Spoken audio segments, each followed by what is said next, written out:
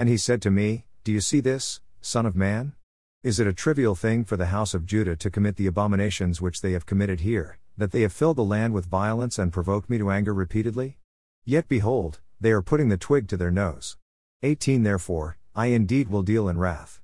My eye will have no pity nor will I spare, and though they cry out in my ears with a loud voice, yet I will not listen to them. Ezekiel 8:17-18. Israel had reached the point of no return in their relationship with God.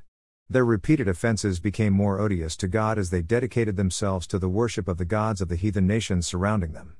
God was angry with them and was ready to pour out his wrath upon the nation. He would no longer have pity on them but would punish them for their acts against him. It is as though God reached the point where enough was enough and now the people would have to pay the penalty for their sins. God is slow to anger. The abominations of his people increased and in doing so drove God away from his people. He was no longer worshipped as the one, true God. God is a jealous God and he will not tolerate being put in second place or totally denied.